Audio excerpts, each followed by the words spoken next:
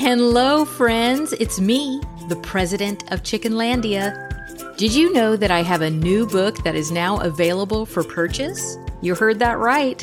It's called Let's All Keep Chickens, the down-to-earth guide to natural practices for healthier birds and a happier world. It's now available on Amazon, Barnes & Noble, your local bookstore, and more. For more information on how you can grab your copy, just click the link in the show notes. It's so exciting, I can barely handle it. Okay, on with the show.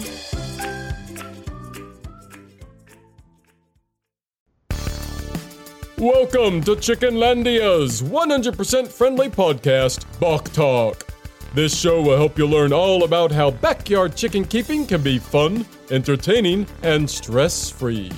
Here's your host, the president of Chickenlandia! Hello, friends. Welcome to Chickenlandia and welcome to Bok Talk, your 100% friendly backyard chickens show. Today, we are going to talk about the question that everybody has in their first year. It's like, when are these chickens going to start laying? And especially if you got them in the summer or fall, there may be a reason they haven't started laying, and we're going to talk about that.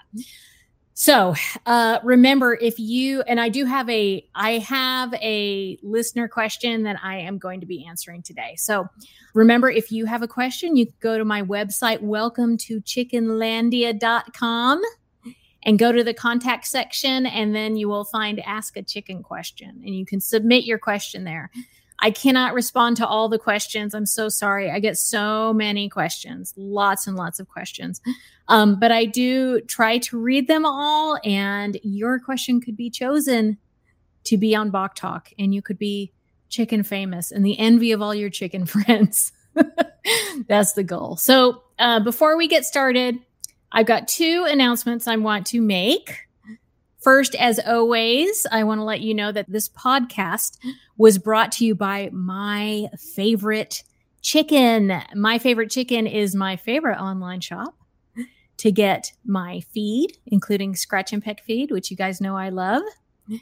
All my chicken supplies, fun chicken stuff like that funny chicken purse that I showed you guys in my last video, and many other things. So that's myfavoritechicken.com. Remember to check them out and tell them that I sent you. My second announcement is just a reminder that I have an online course. It's called Backyard Chickens 101, a chicken course for everyone. And that's because it's for everyone, including you. It is the perfect gift. I mean, we're coming up on gift giving time. So this is the perfect gift for an aspiring chicken person or somebody that just wants to level up their chicken game, or you can buy it for yourself, which I'm 100% in support of. Treat yourself. So you can check it out at course.welcometochickenlandia.com. Or you can find it by going through my website, welcometochickenlandia.com.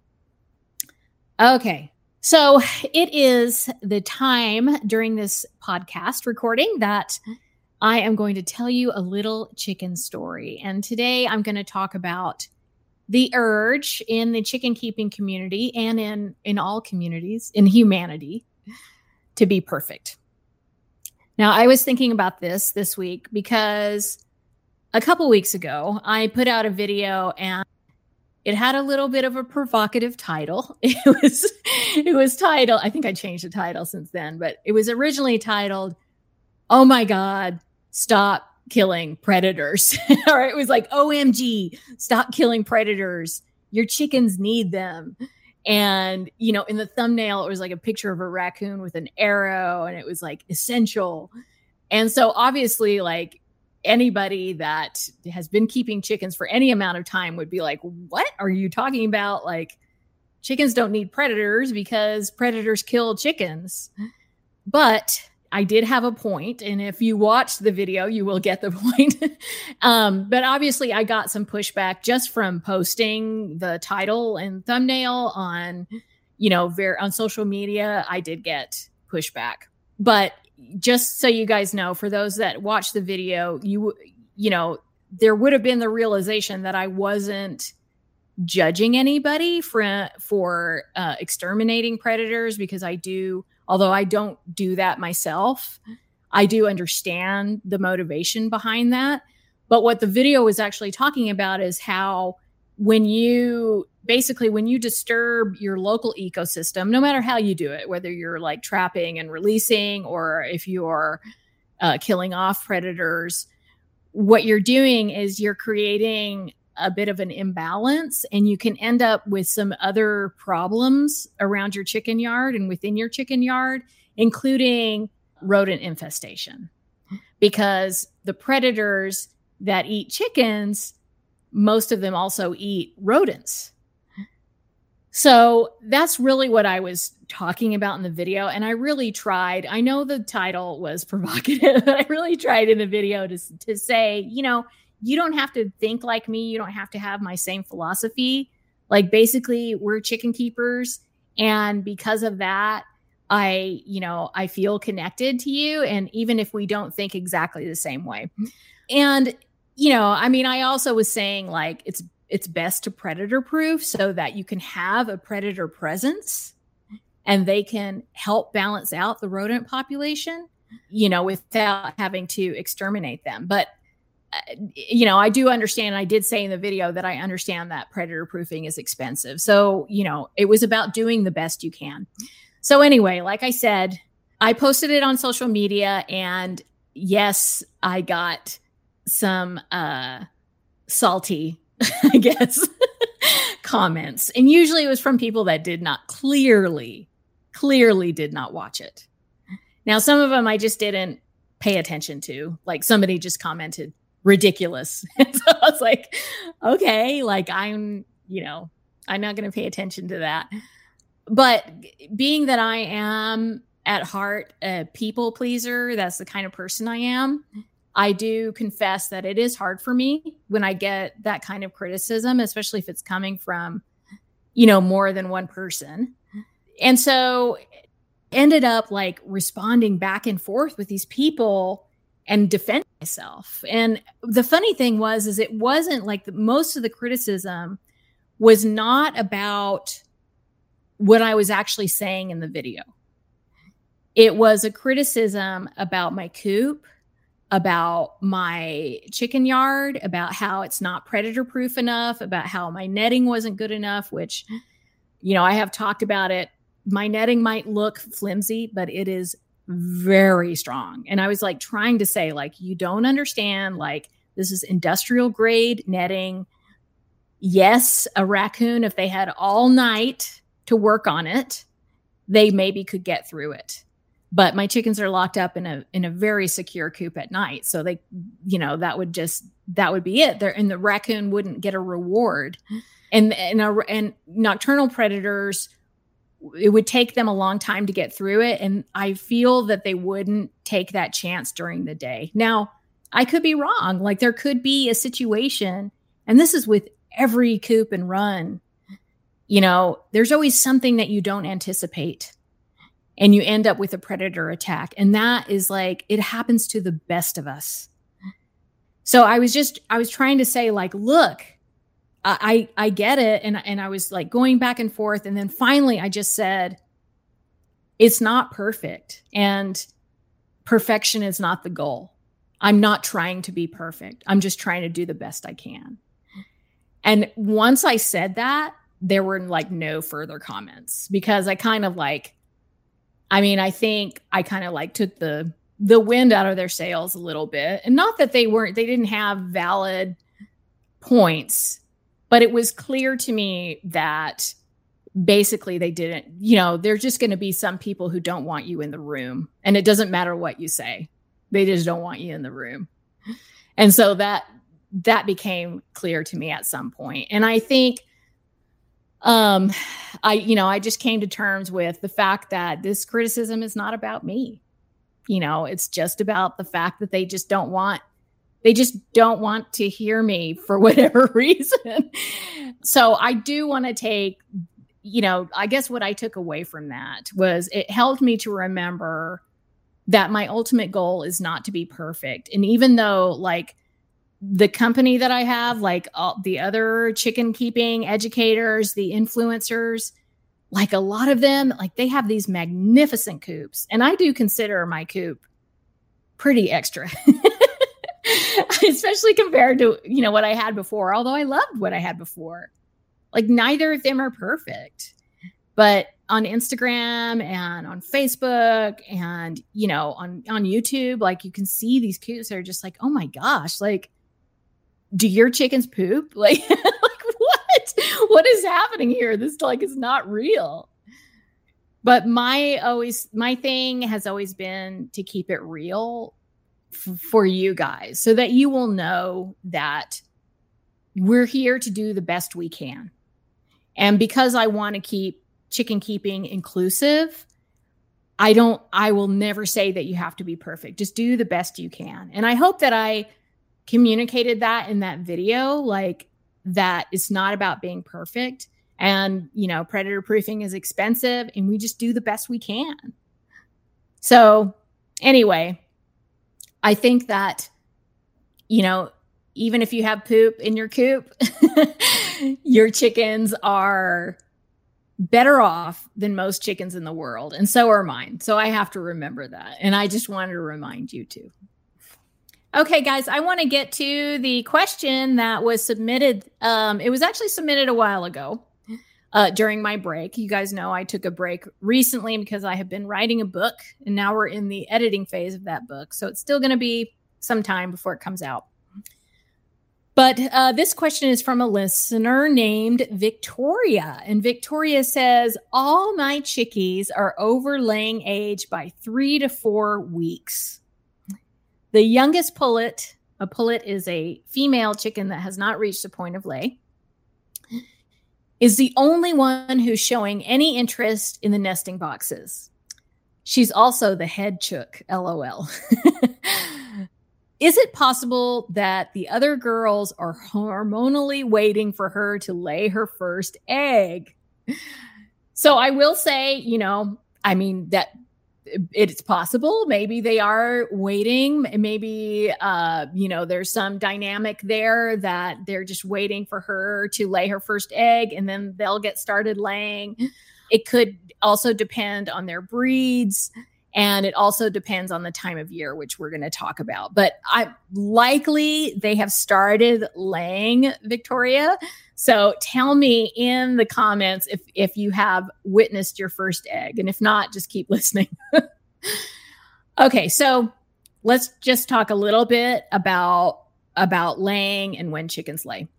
So on average, they will start anywhere from about 16 to 20 weeks. Now, this is on average, and it varies a lot with breed. Production breeds are going to start the earliest. And I have heard of a chicken starting at 14 weeks. That's not very common, but it's possible. The other thing that you have to take into account is it depends on the time of year that you got your baby chicks and what time of year it is when those baby chicks reach the point of lay. So if you bring your baby chicks, let's say you get a new flock of baby chicks and it's in the spring, then you will probably get your first egg in the summer or fall, okay? Depending on the breed and all that.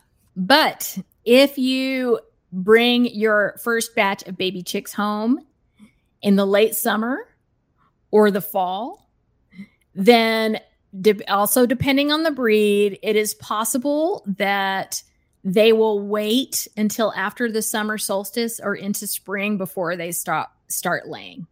So basically, they may come into lay when it's starting to get colder, but it's actually not the temperature that makes them stop laying. It is the length of days. So they need a certain number of hours of daylight in order to lay. And in the winter, of course, the days are shorter. So they usually, depending on the breed, they usually will not start laying in the winter. They'll wait until those days get longer. And then they will start laying.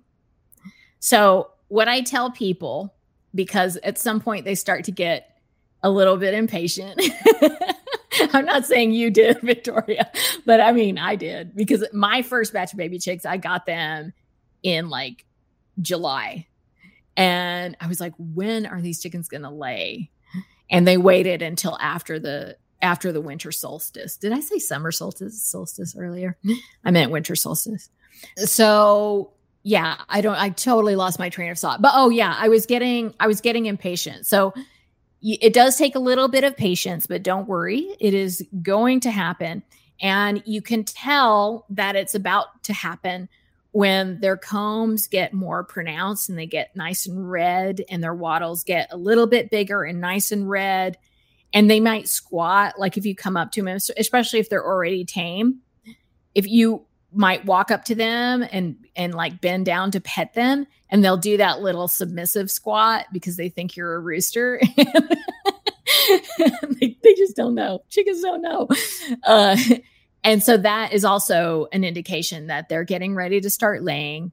And then you might see them like pacing around where the nesting boxes are, or just pacing on the roost.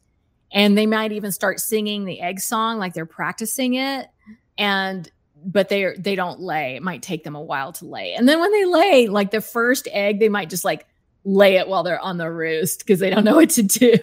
So it takes them a little while sometimes to figure it out. But you can get like golf balls or like wooden eggs or ceramic eggs and put them in the nesting boxes. And that will let them know where they need to lay and encourage them to lay in the appropriate place.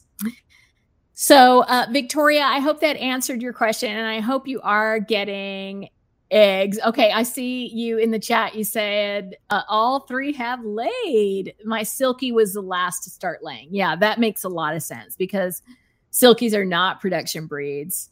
They lay some eggs and then they go broody. And the head chickie I was asking about is a Buff Orpington. She was the first to lay. Yep. Silkies are late bloomers at 8 to 9 months. Yep. Silkies will wait a little bit later to start laying. But I know you were so proud. I know, like when I found my first egg, it was like I had laid that egg. I was very, very proud. Wendy asked, can golf balls make some chickens go broody? Possibly. You could try it. Okay, guys, I am going to open the chat up for questions. Okay, so we have a question from David Compass. I hope I'm pronouncing your last name right. Have you ever had Marek's disease? I don't believe that I have. And I say that because a lot of people don't know this, because Marek's disease is almost kind of like the boogeyman in chicken keeping communities. Like when we talk about it, there's a lot of fear attached to it. But I will say that there are many different strains of Marek's disease. It's not just, and all of them aren't, as virulent and as deadly as others. Marek's disease is very common. It is literally everywhere, especially where I live. Now, there may be other places in the country where it's not as common, but where I live, it is very, very common. So I feel like, you run your greatest risk when you bring in chickens from other flocks, or if you're showing chickens, you're also running a risk. Now, there is a vaccine for Marek's, but it is not a sterilizing vaccine. So I think that's how you say it. It will prevent, in most cases, it will prevent symptoms, like serious symptoms and death in your chickens, but it won't keep them from contracting to the disease. So they can still carry, the disease. They can be carriers and not show outward symptoms and not die. So they can, and when they're carriers, they're carrying it, for life. So, basically what I say, I take in rescue chickens. And so that's a chance that I take, but I also am aware that it's likely that I will come in contact with it if at some point, if not already. And so I don't rehome my chickens very often. I'm pretty intense about just having them stay here. Now, there have been a few roosters that I've rehomed, but they've been with people that I have, full disclosure of my situation here, that I do rescue chickens, that there is a chance of disease. And so I think that you can be responsible and not be afraid and just have all the information. So, certainly there are strains of Marek's disease that can cause real problems in your flock. But I don't think, if you just get a positive, if your flock is Marek's positive, you can, depending on how severe it is, and always remember, I'm not a veterinarian. So always defer to what your veterinarian says. But I know of cases where people have kept their flocks and they've been very responsible about not rehoming them and practicing good biosecurity. And, they were just happy and didn't think about it every single day. And, there's usually going to be some chickens that will get sick and succumb to it. And then there'll be some chickens that, for whatever reason, they have, some immunity to it, and they live with it and they're okay. Okay. So Nancy Pepin asks, is it true that roosters shouldn't eat layer feed? Is that true? So there are different opinions about this. I will say, just right off the bat, my roosters do eat layer feed. And then I offer oyster shell to, in a separate dish for my hens. Now, the formula that my chickens eat is scratch and peck feed, and they have done fine with it. My roosters have, if you have watched my channel, I have one rooster, Philippe, and it seems like nothing can kill that chicken because he has a chronic disease. He has some kind of chronic sinus disease, and he has had many problems and has been to the vet many times. And for whatever reason, he just keeps going, and he's quite well. So I think that this is one of those cases where I will say that it is possible that the best case scenario would be for you to feed your flock all flock, and then an all flock type of feed. And then, make sure that you supplement calcium for your laying hens. Now, that being said, I think there's a lot of factors to take into consideration, because the type of feed that I use and the quality that I'm looking for, there's not an all flock that I can get from that brand. And I feel like the benefits of feeding my chickens this high quality feed that is very nutritious, and I also ferment it, that the benefit of me doing that outweighs the small risk of what could happen, if a rooster got too much calcium. This is one of those things that you're just going to have to decide for yourself. I also take into account the human experience of keeping chickens. So is it going to be easier for you to get access to layer feed, because some people just don't have access to an all flock feed? Is it going to be easier for you to get access to layer feed? If that's the case, I want you to do that and just not feel bad about it at all. I've always fed my roosters layer feed.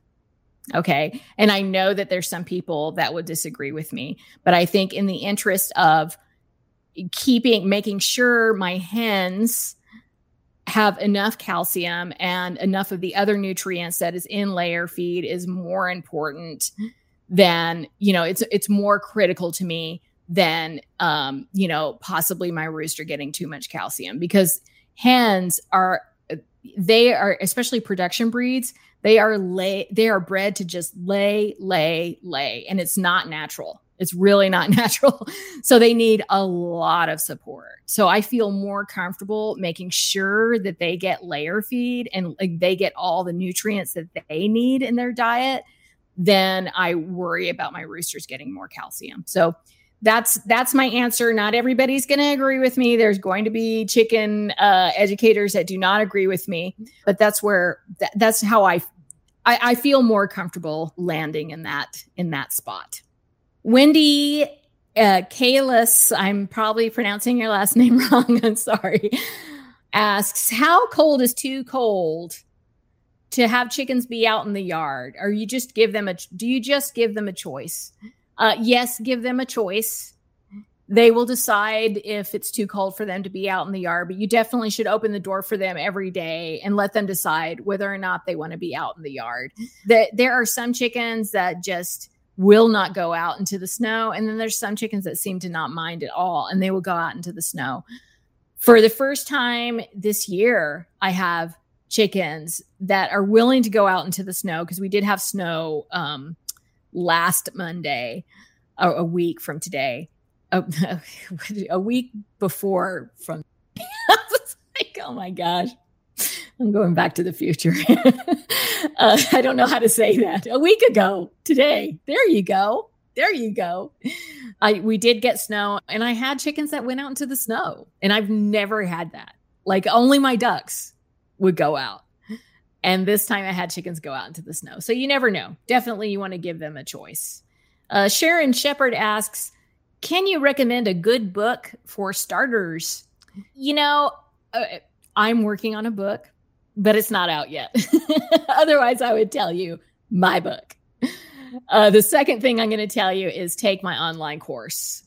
And you can find it at course.welcometochickenlandia.com. And to me, I'm like a visual learner, and I really try to make it fun and easy, and it's interactive too. So there's that. Know that you have that option. I think I would get Story's Guide to Raising Chickens. I think that's the name of it. It is by Gail Damerow, and she is really the most knowledgeable out there.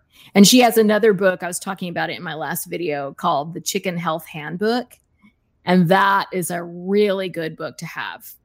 And even though I don't subscribe to everything she talks about in the book, because I'm very natural leaning, and she's not as natural leaning as I am. She gives so much good information, and you will learn so much about chicken disease and what to look for. And it'll just, I said it in my last video, knowledge is power, and it'll give you lots of knowledge and lots of power. So Barbara King asks, I know you told us before, but how do you ferment feed? I do have a video about fermenting feed, and I will post that in the show notes and in the description, but it is so easy. I can't really give you every step by step right now, because it would take too long. But really all you need is feed and water and a spoon and a container. You don't want to cover it really tight, because you got to let it breathe. So a lid that you can put loosely on whatever container you're using. And I will use food grade plastic or glass, but don't use a metal container to ferment feed. But it is so easy. Just very quickly, you just do 1 part. Let's see, is it 1 part feed? I would start with 1 part feed and 3 parts water. And I think that's what I do. Or is it 2 parts water? I can't remember. You can play around with it a lot. Now I just kind of guesstimate. I don't even really measure anything. But basically, you're putting water over the feed. It needs to cover the feed. And remember that it expands. Okay. And you stir it at least once a day. And usually by about the 3rd day, it will be nice and fermented. And you can tell because it smells it's got kind of a tangy smell. It smells a little bit like sourdough, yogurty, kind of sweet. Some people really don't like the smell, but as long as it doesn't smell like alcoholic or rancid, then I would say you're usually okay, but use your discretion on that. If it smells just off to you, then don't use it. But it's so easy. And I just keep batches going so that every day I have a full batch that's ready. And then my chicken, I feed it to them in the morning and they eat all of it that day.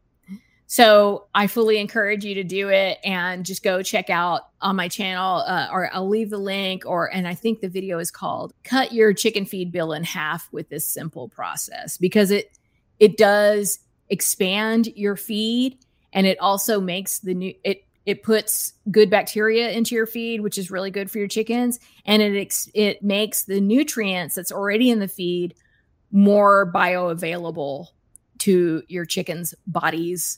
And so they could actually, not only is it going to expand the feed, but they may actually eat less of it because they won't need as much to get the nutrients that they need.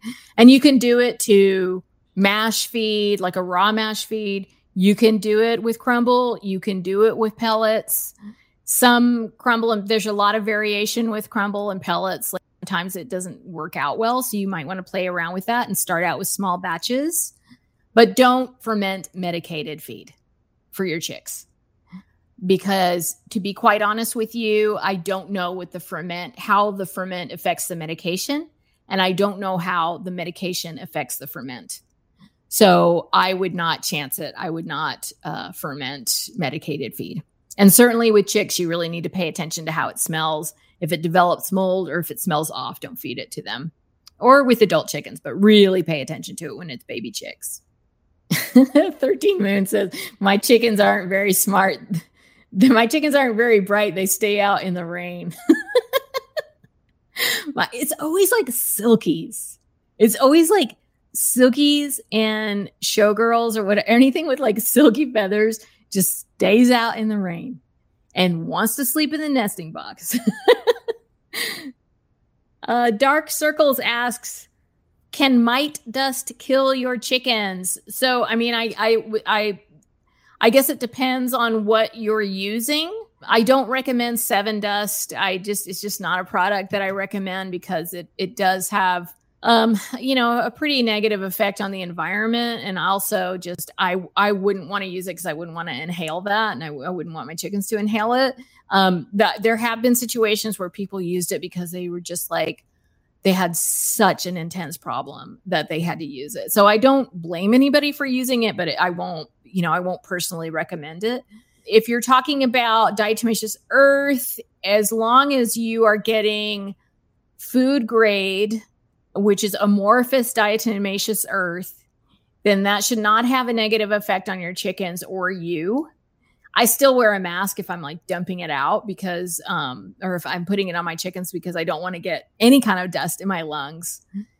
But usually, if it gets in the chicken's lungs, their lungs will just expel it and cause long-term lung damage. Now, there is also crystalline diatomaceous earth, and that is dangerous for your chickens. So you need to make sure that you get the food grade kind, because that's the kind that is safe for your chickens. And a lot of people will disagree with me. This is a very hot topic in the chicken world, but I've done a lot of research, and most people don't know that there are two kinds of diatomaceous earth, and they won't make that distinction. And in fact, there's, chicken educators that will talk day and night about how diatomaceous earth is going to kill their chickens, but they never make that distinction that there are two kinds.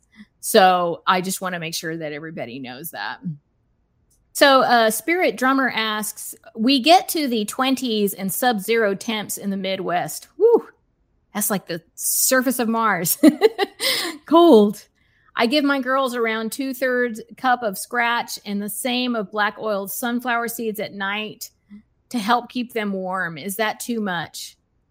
So, what I would say is, as long as they are getting the bulk, I just think of it as I have what's called the Chickenlandia chicken food pyramid. And it's, if you can remember the food pyramid that we used to talk about a lot in the 80s, and then we realized it wasn't that great for humans. I kind of use that same concept. And what I did was I put, chicken feed, like layer feed or whatever stage or type of chicken you're in, whatever the appropriate feed is for your flock, at the bottom. So that's going to be the main thing that you want your chickens to eat. And this is for people that feed chicken feed. There are people that feed their chickens only scraps or let them free range. And that's what they're responsible for getting their feed. And I think that's a valid way to feed your chickens. But I think most of the people that are in my audience, they're feeding their chickens with chicken feed and, scraps and treats and stuff like that. So the bottom part is chicken feed, and that's what you want the bulk of their diet to be. But chickens also, it's really good for them to have some fresh food in their diet, because most chicken feed is processed. And when a feed is processed, it is exposed to high heat, it loses nutrients, and then that nutrients has to be added back in. So it's good for them to get fresh nutrients. So in the second tier of the chicken food pyramid, chicken food pyramid, I will put like kitchen scraps that are mostly vegetables or low sugar fruits, sprouts, and, food that is good for them, basically, like herbs, things like that. Okay. And then at the top, you have your treats.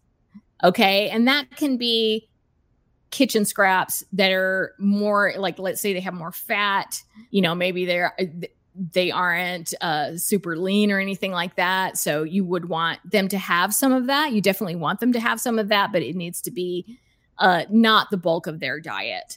So I would put the treat that you're giving at night, the scratch and the sunflower seeds, I would put that at the top tier. So as long as that's balanced and they're eating all of it, because you don't want that sitting out overnight. That's just inviting the rodents to the buffet. You don't want that. So as long as they're cleaning all of it up and they have a nice balanced diet, I don't know how many chickens you have, so I can't tell you exactly like whether or not that's enough, but you should be able to tell with that information if you're giving them too much. Okay? All right, guys, I'm going to answer one more question. Chicken Tricks asks, I know you don't incubate eggs, but do you have a good incubator that you could recommend? You're right. I don't incubate eggs. And the reason for that, I'm not against it. I'm not an anti-incubator. I don't incubate eggs because I rescue chickens. And also because I have to be really responsible about how many roosters I have. And when you incubate, you will get roosters. And it's the same reason I don't usually let my chickens hatch out eggs, because I don't want to end up with more roosters than I can deal with. And then I have to rehome them and, all that whole thing. So I love the Brinsea brand incubators. I think for people that are starting out, they're just super easy and user friendly. So that's where I would start. And also you can get like smaller ones. Like I think there's one that you just put like, I don't know, it's like 6 eggs or something in it. And they're kind of like foolproof. So I would go with one of those if I was starting out. That would be my recommendation. And it's a really good company. I use their brooder panels. Like they have these radiant brooders for baby chicks, and they're really, really good quality. So that's what I would go. I would go with the Brinsea brand incubators. Okay, guys. Well, thank you so much for being here today. I want to thank my moderators. I thought we were going to have the Chickenlandia presidential advisor today, but we did not have her here today. But she did help to produce this episode. And I also want to thank 13 Moons Over Mayhem for being a moderator. Thank you to Talking to Grows for editing this episode, and to Double M Ranch for the wonderful podcast art. If you enjoyed this podcast, remember, please rate and review it. But one thing that I want you to remember above everything else we talked about today is that you are always welcome in Chickenlandia. Bye. Dalia Monterroso, also known as the president of Chickenlandia, is a backyard chicken educator in Northwest Washington. To submit your question to Bok Talk, visit welcometochickenlandia.com. We'll see you next time. Bye-bye!